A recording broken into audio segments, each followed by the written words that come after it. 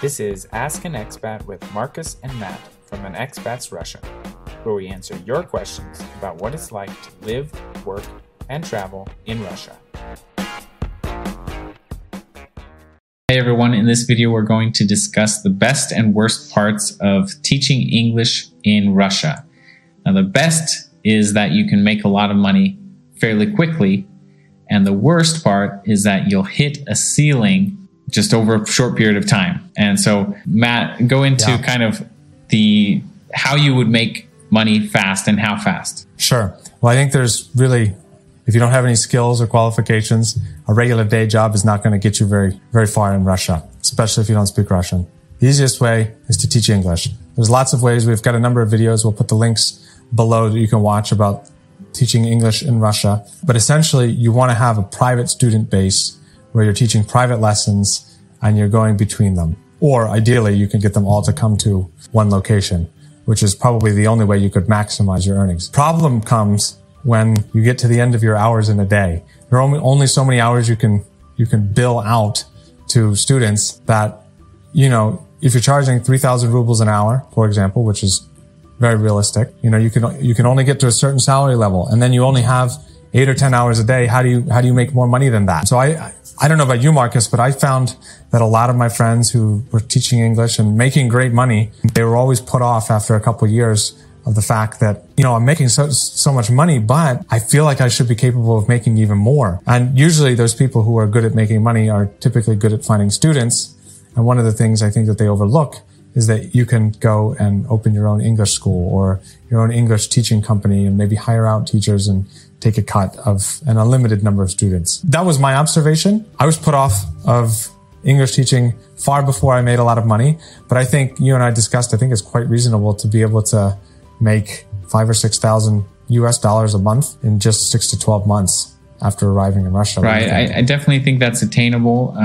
It's not the majority, and I think because they go about it the wrong way. But in general, when you're going to teach, let's say you've never taught English before, and this was kind of a surprise to a lot of teachers that work in Moscow, especially. You've never even set foot in a classroom. You haven't taught English. Maybe you did your TEFL or your TESOL certificate to prepare for teaching in Russia.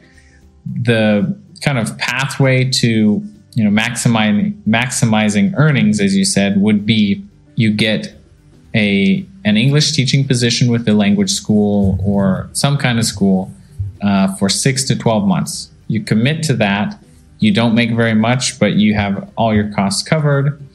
And basically within that 6 to 12 months, you learn how to present material. You learn how to manage a classroom.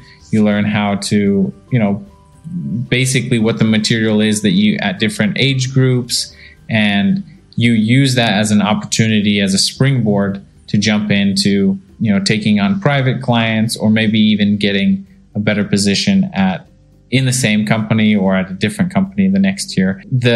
What you can make, for example, in that, entry level position, I don't know, 60 to 80,000 rubles a month, maybe. But then, I say a year later, with everything that you have learned, you could probably be making 200 to 300,000 rubles doing mostly private lessons. So that jump is quite significant in the time that you invest in teaching English. So I think there's not many entry-level positions that will allow you to jump from that low salary to the higher salary in such a short time. But again, you do have to be quite active and know how to manage your time and students. Well, I think even more important than that, Marcus, I think is being able to be a sort of marketing type of person. You need to understand sales and how to find clients. Just being a personable person, I think is more important. Anything else, right? Because being personable lends itself to sales. It lends itself to being a great English teacher, being engaging. I think the best thing you can do is just be, enthusiastic, right. And you'll end up in a good place. One of the things I just wanted to point out real quick as well is that what put me off of English teaching was actually the proposition that if I keep doing this and I get enough private clients, I will be making way more than I can make at a professional job getting real sort of career experience.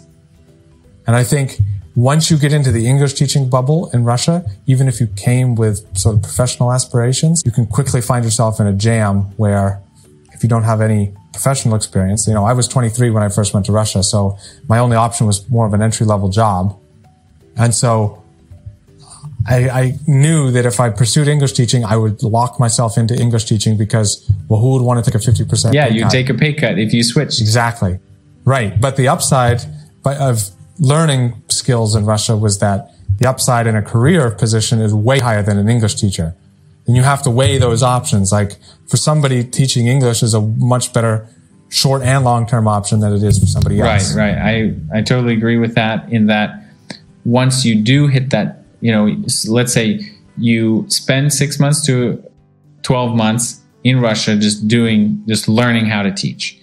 Then you start picking up private students. You start, typically what teachers would do is they would get private students from their private students. So just word of mouth or through agencies. You just, send your resume to all these agencies. You start getting more private lessons. And then once you've been doing that for, another 6 to 12 months, you could do that. Many people have done it for years and years, but they hit that ceiling where they're making, 400,000, 500,000 rubles per month. Maybe they're, governor or governess in an elite family. They're working all the time. If you're hustling. You're hustling. Yeah. And basically how much you make is directly related to the hours you put in. Right. And they're good.